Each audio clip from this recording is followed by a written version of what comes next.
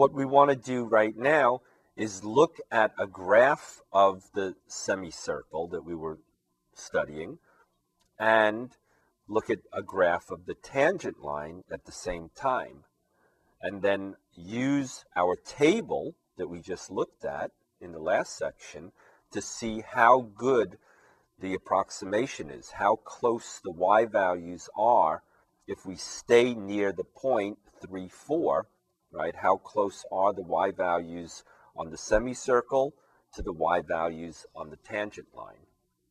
So the first thing we have to do is green diamond F1 to input the semicircle and the straight line, the tangent line. So let's put in the tangent line first, right? Y1 is negative 3/4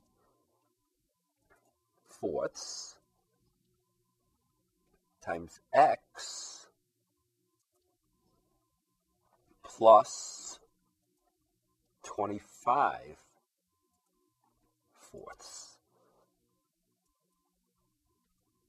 Okay, so there's the tangent line.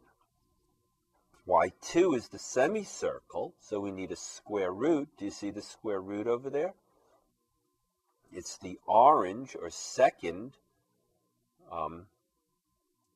and then you use the multiplication button. So it's the square root, and it comes with a left parentheses. So 25 minus x, and then what? The exponent, square, and then we have to close the parentheses. All right, and enter. So we have the semicircle, the square root of 25 minus x squared. They're both checked. Let's check the window.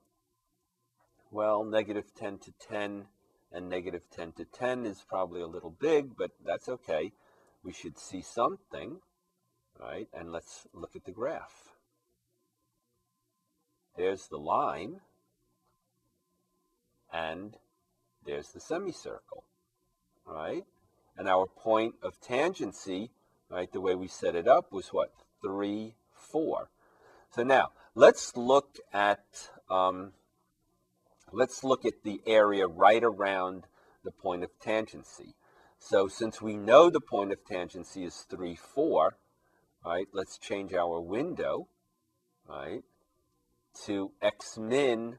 Well, we don't want to just look at the point 3, 4, so let's look at x min from, right, we want to surround 3, so let's go from 2 to 4, and then for y min, we'll go from 3 to 5, all right? And now if we look at the graph, green diamond F3, right, there's the line, and there is the semicircle, right? So you can see that actually it's very good in this region right here, okay? And then, of course, it starts to get a little bit far apart. Okay, our table can help us look more closely at how good that approximation is. So do you remember how to get the table? Right? It's the green diamond. Here, let me do the big view again. Okay, you see it says table in green. So it's the green diamond F5 table. Right? Now, this isn't helping us at all. We're going from 10 to 11 to 12. That's not helping us at all. Of course, we could scroll up, right? And what does undefined mean? What is that? Well, sure, our semicircle only goes up to 5, right? The radius was 5 of that semicircle. Okay, and what do we have? We have, for the value 3, we have y1, that was which one? Do you remember? That was the straight line, the tangent line. The y is 4. And the y2, which is what? The semicircle, that one is also 4. right? And even if we go to 2, they're fairly close. If we go up to 4, they're fairly close. By the time we get to 5, they're pretty far apart, right? The straight line, the tangent line is 2.5, and the semicircle is 0. But how far can we really go from 3 is still sort of a mystery here, because the steps between x's is too big. So what do we want to do? We want to adjust that, and the way we adjust that is to go to F2, which is the setup, right? So let's press F2, and this is the table setup. It asks us where we would like to start the table, and where we start the table, we could adjust with scrolling with the cursor arrows, right? So let's start at 2 anyway, because we're looking from 2 to 4.